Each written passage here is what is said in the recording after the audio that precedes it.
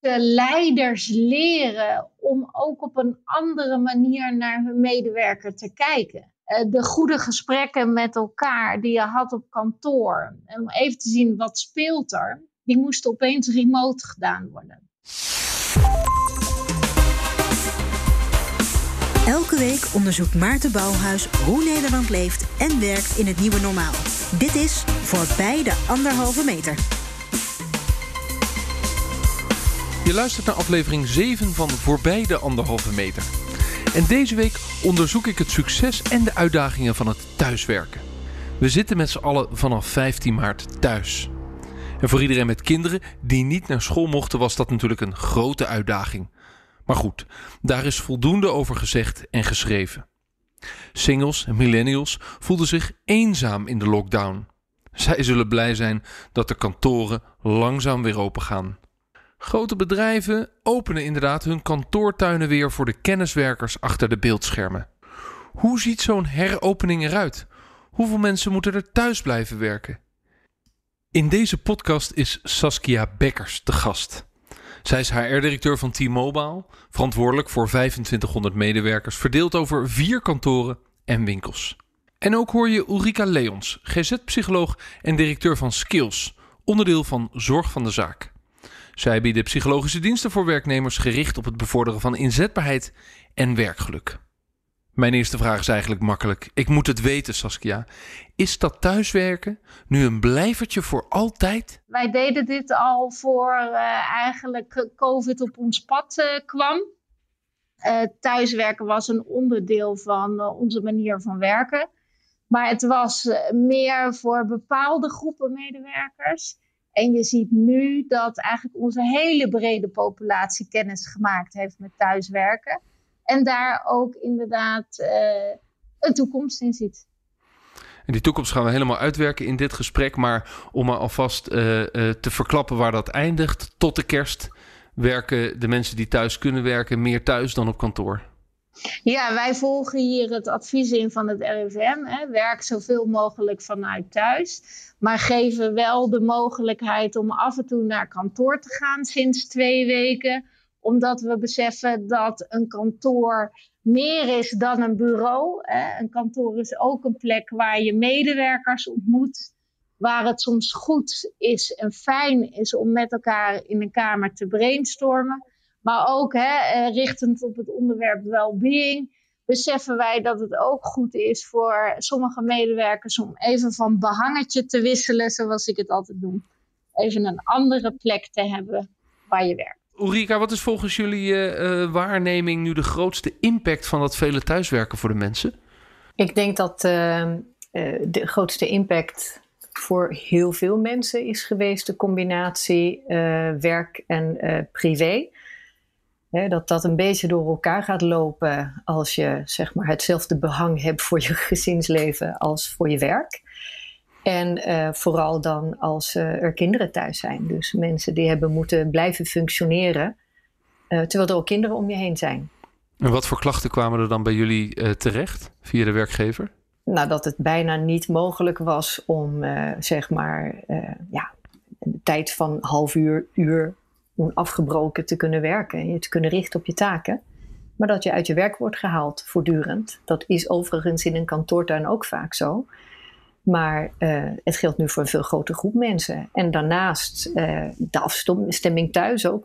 Als je een partner hebt en kinderen. Wie gaat wanneer werken? Nou, dat geeft spanning. En ook het gevoel van een beetje tekortschieten naar de kinderen toe. Het gevoel hebben dat je een beetje verantwoordelijk ook wordt voor het doorlopen van het onderwijs van je kinderen. En daarin zien we dat met name mensen die kinderen hebben die onder de 12 zijn, daar last van hebben. En dat het, als het gaat om pubers en wat oudere kinderen, wel redelijk gaat om je af te sluiten om je werk te kunnen doen, maar dat dan weer andere zorgen de kop opsteken die voor onrust zorgen.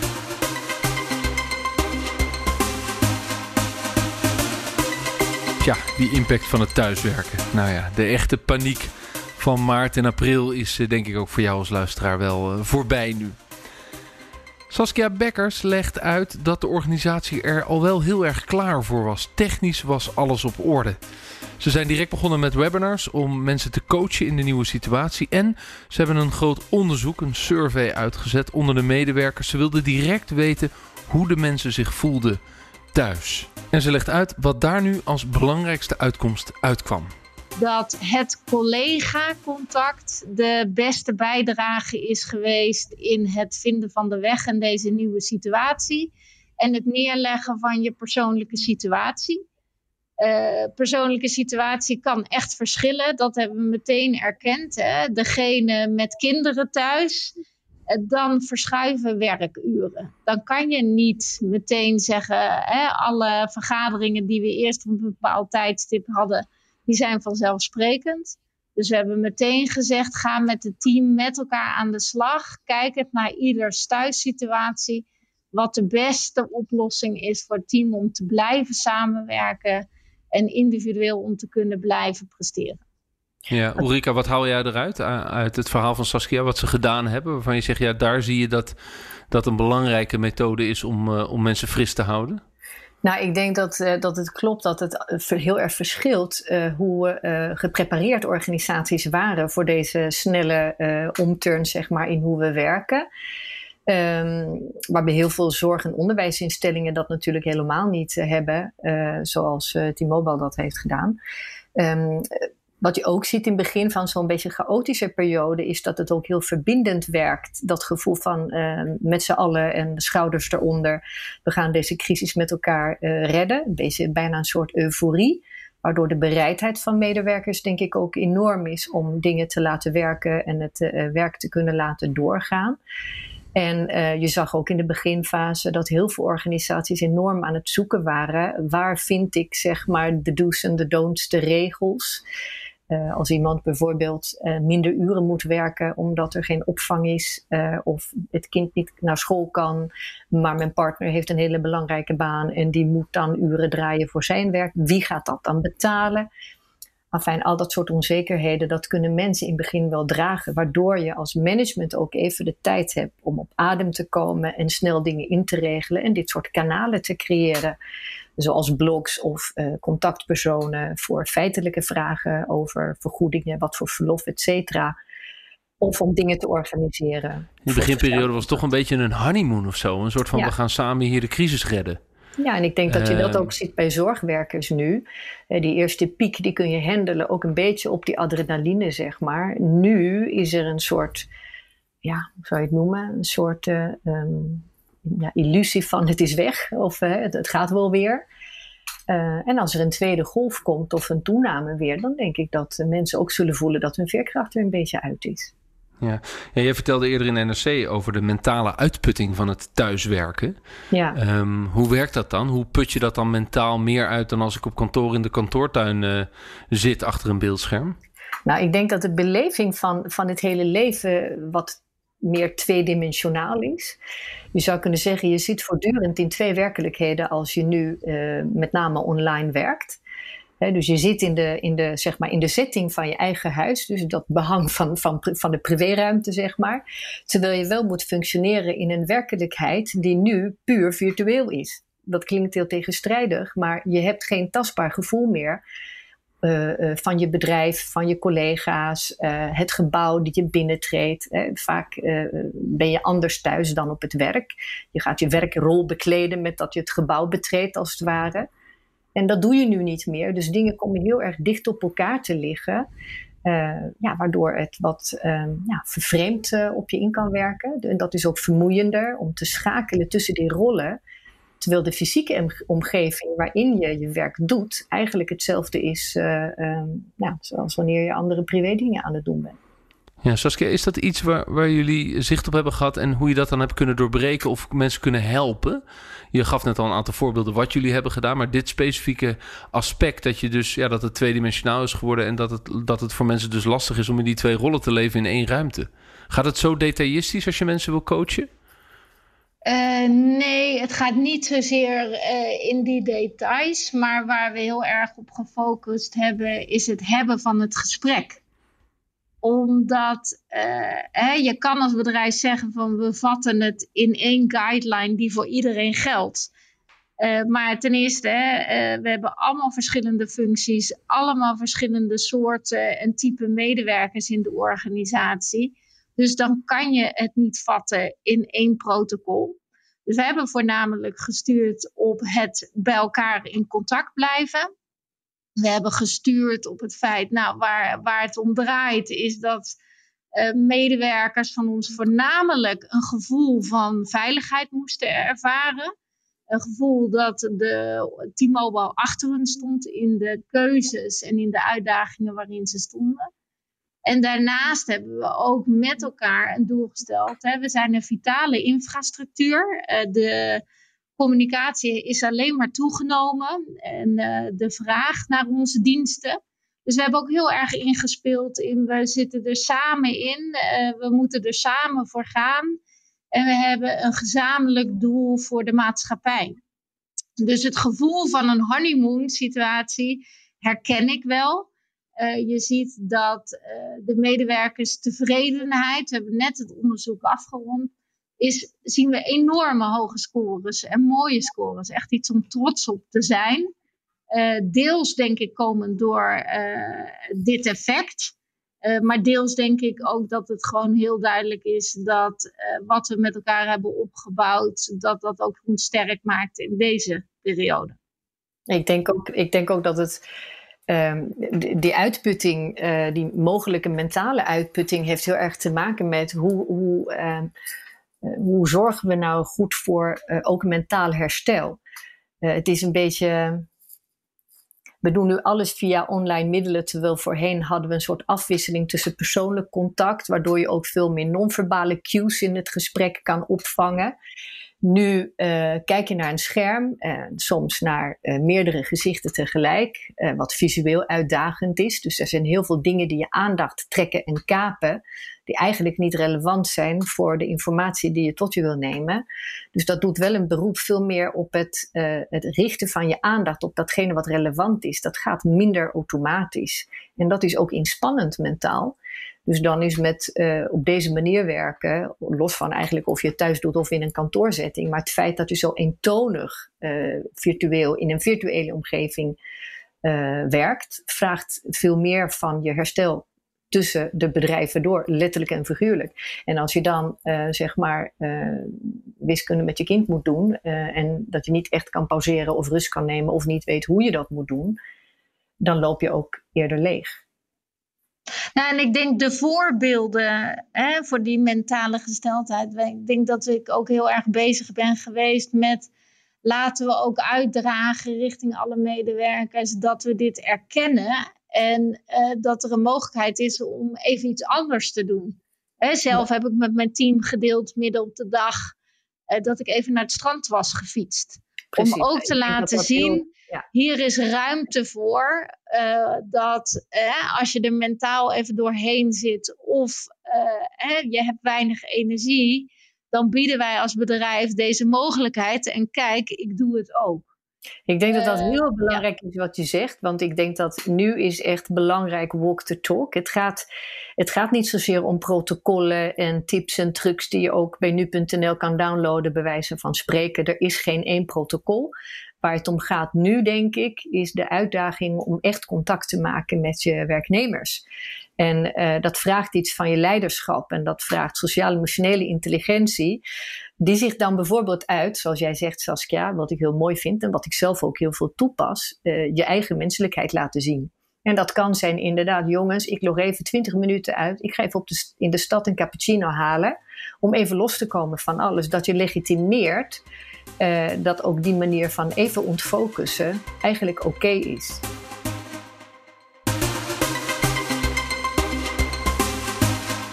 Ja, je kunt natuurlijk alle managementboeken erop naslaan. Voorbeeldgedrag is belangrijk. Zo legt ook Ulrika Leons, de GZ-psycholoog, in deze uitzending uit. Maar goed, die kantoren staan er wel en daar moeten toch uiteindelijk ook weer mensen naartoe. Veel bedrijven volgen de lijn 1 juli. Dan gaan er weer langzaam mensen naar kantoor. Dan 1 september weer meer. En ik wil zo graag weten hoeveel komen er deze zomer. En hoe ziet het leven tot de kerst eruit? Saskia Bekkers, HR-directeur van T-Mobile, legt het uit. Nou, we hebben aan het begin van corona gezegd, we zullen geen verplichting geven voor het naar kantoor gaan. Naar kantoor gaan is je eigen keuze. Dus wij stellen daar ook helemaal geen vereisten aan. Iedereen heeft daar zijn vrijheid in om in overleg te gaan met de manager wat hij wel en niet wil. Zeker omdat we een groep hadden die zei, nou, ik wil wel eens een keer naar het kantoor. Zijn we 2 weken geleden geopend voor 15%.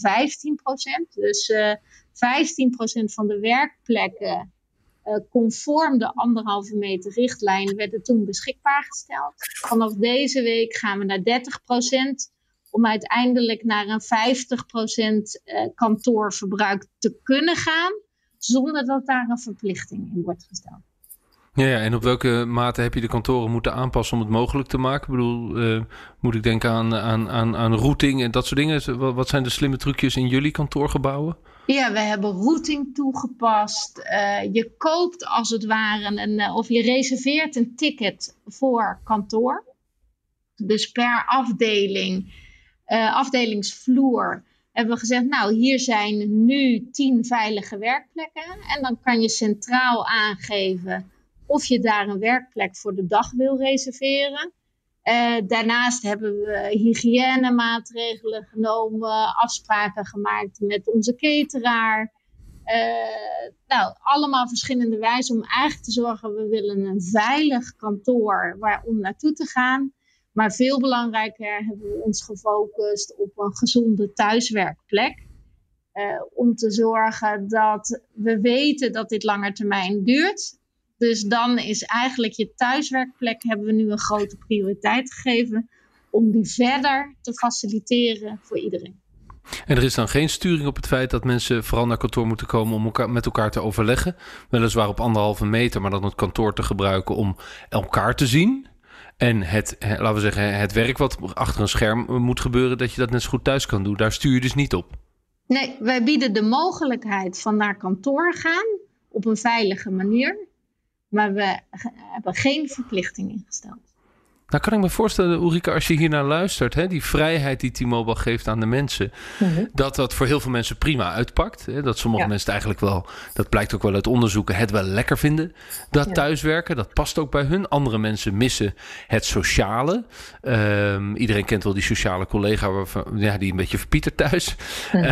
Dus die is blij dat hij weer naar kantoor kan. Maar is er ook een groep mensen waar deze vrijheid zelfs een beetje ingewikkeld is? Dat het gezond voor hen zou zijn om op kantoor te zijn en weer vaker te gaan, maar dat ze het niet doen omdat ze zich niet veilig voelen of wat dan ook. Omdat ze dus, doordat Saskia ze eigenlijk die vrijheid geeft, dat het ook een gevaar is. Ik denk dat er medewerkers zijn die misschien ook uit angst thuis blijven. Dat zien wij ook wel. Mensen die bang zijn voor besmetting, die misschien ook niet een heel reëel beeld hebben van wat er wel kan en wat er niet kan, wat veiligheid en wat niet is. Wat is een acceptabel gecalculeerd risico gezien de omstandigheden in mijn regio of wat dan ook. En dat zijn natuurlijk wel mensen die je in de picture wil hebben.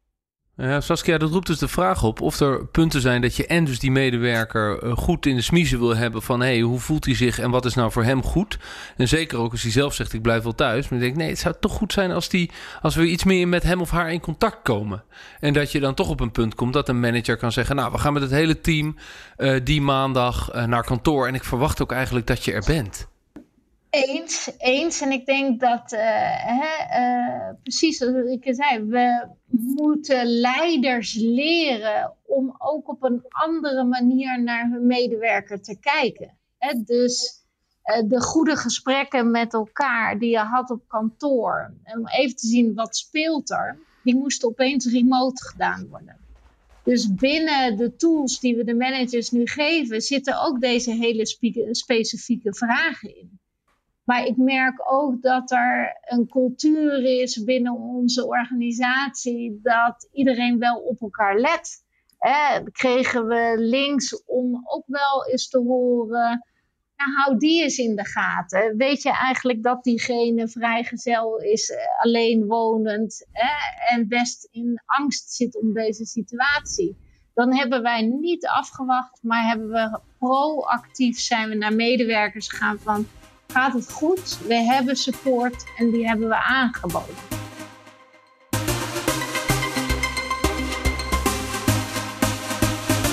Het is toch een beetje de rode draad van deze podcast. Het draait niet om protocollen, maar om menselijk contact. Nou, datzelfde menselijk contact en de vraag wat de medewerkers zelf willen, ligt ook bij T-Mobile op tafel als het gaat over de toekomst.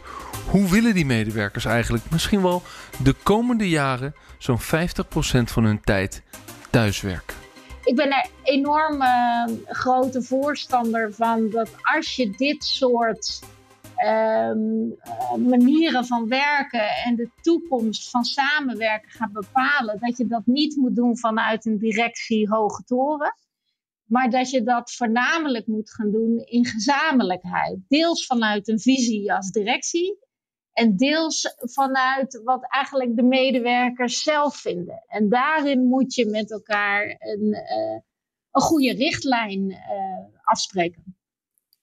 Dus ze worden daarin betrokken. Ja, dus multidisciplinair zijn ze betrokken geweest in de aanzet nu. En ook multidisciplinair in het maken van het plan van de toekomst. Nou, een van die richtlijnen is natuurlijk dat als je met 50% thuis zit en 50% op kantoor, dat in de praktijk mensen misschien wel 80 tot 90% van de vergaderingen of overleggen nog altijd via het videoscherm moeten doen. Omdat er zitten altijd mensen bij in dat overleg die dan dus thuis zitten. Tenzij je dat helemaal gaat fine-tunen en zorgen dat je met de juiste mensen op maandag vergadert die allemaal op kantoor zijn. Maar ja, je zult zien hoe dat in de praktijk gaat. Anders. Wat voor invloed heeft dat nou op de mensen dat ze zoveel van die vergaderingen alsmaar op het scherm moeten doen? En ook al zit ik straks de helft van de tijd op kantoor, ja, dan zit ik toch weer op het scherm te vergaderen. Nou, dat heeft natuurlijk wel echt impact op waar we het ook eerder over hadden, op je mentale vermoeidheid, zeg maar. Als jij op een scherm zit te kijken, en ook al hebben sommige tooling dat geregeld dat je dan de spreker uitvergroot ziet. Hè, dus dat je niet voortdurend kijkt naar een soort galerie van mensen. Maar er zijn zoveel andere visuele cues die je aandacht afleiden als je zo werkt. Vergeleken met wanneer je face-to-face contact hebt en je aandacht kan richten fysiek ook op de persoon die dan tot je praat. Dat gewoon meer vermoeiender is. Dus ik denk dat maar dat pleit ervoor dat je er dus echt op gaat sturen dat als je een kantoordag hebt, dat je ook niet op het scherm hoeft te vergaderen, toch? Dat je toch een beetje kunt afwisselen in je brein door de week heen. Dat denk ik ook. Als je kijkt even parallel met ons werk dan, het behandelen van psychische klachten. Er is heel veel onderzoek ook gedaan naar e-health. Daar waren hoge verwachtingen van. En uiteindelijk is men er nu uit dat de beste manier van e-health inzetten is in een blended version. Dus gecombineerd met face-to-face. En ik denk dat we toe moeten werken naar een blended manier van werken. Waarbij je moet nadenken over welke activiteiten wil ik face-to-face doen met mijn medewerkers en welke activiteiten kunnen prima online. En dat je op die manier ook breinkennis meeneemt om te kijken wat zijn momenten dat je echt moet kunnen focussen. Wat zijn momenten dat je informatie wil overdragen. Wat zijn momenten dat je wil brainstormen. En dat je op basis daarvan een beetje het werk probeert in te richten.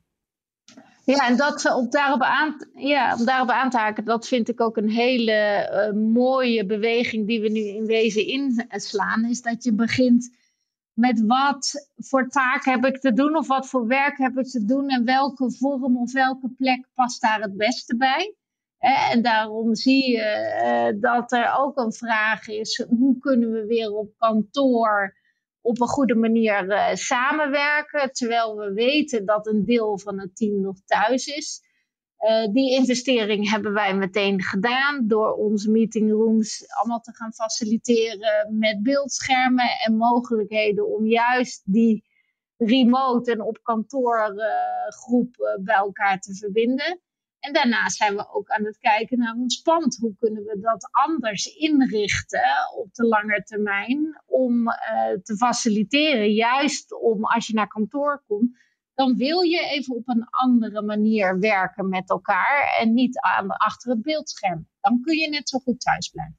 Nee, en daarnaast is het dus het Ja, het breinvriendelijk inrichten van je werkproces, logistiek qua ruimte, maar ook gewoon de volgordelijkheid en welke taken doe je wanneer enzovoort, is heel belangrijk om het brein te ontlasten. En daarnaast ook kwalitatief goed herstel. En daarin zie je ook dat awareness belangrijk is. Dus dat medewerkers ook een eigen verantwoordelijkheid hebben. Maar daarvoor heb je ook kennis nodig om te weten, wat kan ik nou doen om echt goed te herstellen? En hoe vaak moet je ook herstelmomenten pakken om op deze manier te kunnen blijven werken op de lange termijn. Saskia, helemaal tot slot nog 2 vragen. Het klinkt alsof jullie op een hele prettige, ondernemende en goede begeleide manier deze crisis in zijn gegaan. En het nu ook weer aan het begeleiden zijn naar een soort van nieuw normaal. Andere manier van werken. Wat is nou het punt waarvan je zegt, ja, daar hebben we de meeste hoofdbrekers over gehad? Of dat zit ons nog steeds dwars als het gaat over het thuiswerken van de collega's? Nou, ik denk de hoofdbreker is bij ons voornamelijk geweest. We hebben 125 winkels. Als je kijkt, dat was in het begin van de coronacrisis, bleven alle winkels open. Op een gegeven moment hebben wij als bedrijf gezegd, nou, van ons eerste speerpunt is people first, safety first. Hebben we ervoor gekozen om de winkels te sluiten. Nou, dat is een van de moeilijkste beslissingen die je als bedrijf neemt. Achteraf zijn we nu ontzettend blij dat we die hebben genomen. Want we hebben hierna heel snel alle winkels weer kunnen openen. Waardoor onze medewerkers zich meteen veilig voelden. En we de klanten weer goed hebben kunnen bedienen. Maar dat was echt een hele moeilijke keuze om te maken op dat moment. En nu werkt die medewerker een soort van geïsoleerd achter plastic in de winkel? Dat was fase 1. Inmiddels zijn we nu in een fase 2... waarin we werken met een happy dot concept. Fase 1 was, we gaan open via een loket concept. Nu we weer meer weten en meer kunnen. En de maatschappij ook wat gewend is aan die 1,5 meter, zijn we nu weer naar onze winkels aan het kijken. Kunnen we die weer herinrichten om de klant op een andere manier, maar nog steeds veilige manier te bedienen. We weten natuurlijk niet of er een tweede golf aankomt, maar op welk scenario sturen jullie voor 2021, Saskia? Het scenario waarop we sturen is voornamelijk steeds op tijd voorbereid zijn op wat er gaat komen. Door middel van meerdere scenario's en concepten uitdenken. Er klaar voor zijn is eigenlijk de strategie. Omdat we dit niet hadden kunnen voorspellen. In februari hadden we niet kunnen voorspellen wat er half maart zou gebeuren. Maar het enige wat je kan doen is op tijd beginnen met het voorbereiden van eventuele scenario's die je dan voor je ziet. Ja, maar het betekent dat in ieder geval ook na de kerst 2021 mensen voor 50% van de tijd, want dat wordt een beetje de nieuwe manier van werken, thuiswerken. Ja. Ja. En als er een tweede golf komt, dan kunnen we weer verder in lockdown. Precies. We willen nadenken over een lange termijn manier van werken waarin thuiswerken een veel grotere rol gaat innemen. Maar daarnaast zijn we eigenlijk klaar als er weer een lockdown gaat komen om daar weer op te anticiperen. Het is mij wel duidelijk. Als ik luister naar het verhaal van T-Mobile, dan gaan we lang thuiswerken. En dat is niet alleen maar tot kerst, maar waarschijnlijk ook nog wel 2021. En ja, waarom dan niet voor altijd? Alle tools, alle systemen zijn er klaar voor. Ja, het enige is dat we moeten leren hoe we ons als mens voelen thuis. En hoe we dus deels digitaal en deels door elkaar toch gewoon lekker in de ogen te kijken samenwerken. Een vraag die natuurlijk nog wel boven de markt blijft hangen. Als dit doorzet, en dit is voor altijd. We werken 50% van de tijd thuis. Wat betekent dat voor het kantoorvastgoed? Nou ja, misschien een thema om nog maar eens een aflevering voorbij de 1,5 meter over te maken. Dankjewel voor je verhaal, Saskia Bekkers, HR-directeur van T-Mobile. En dankjewel Ulrika Leons, GZ-psycholoog, medeoprichter en directeur van Skills, onderdeel van Zorg van de Zaak. Dit was alweer de 7e aflevering van Voorbij de 1,5 meter. Vond je het leuk? Luister dan ook de andere afleveringen terug. Uiteraard allemaal te vinden in je favoriete podcast-app. Mijn naam is Maarten Bouwhuis. Bedankt voor het luisteren. Tot de volgende week.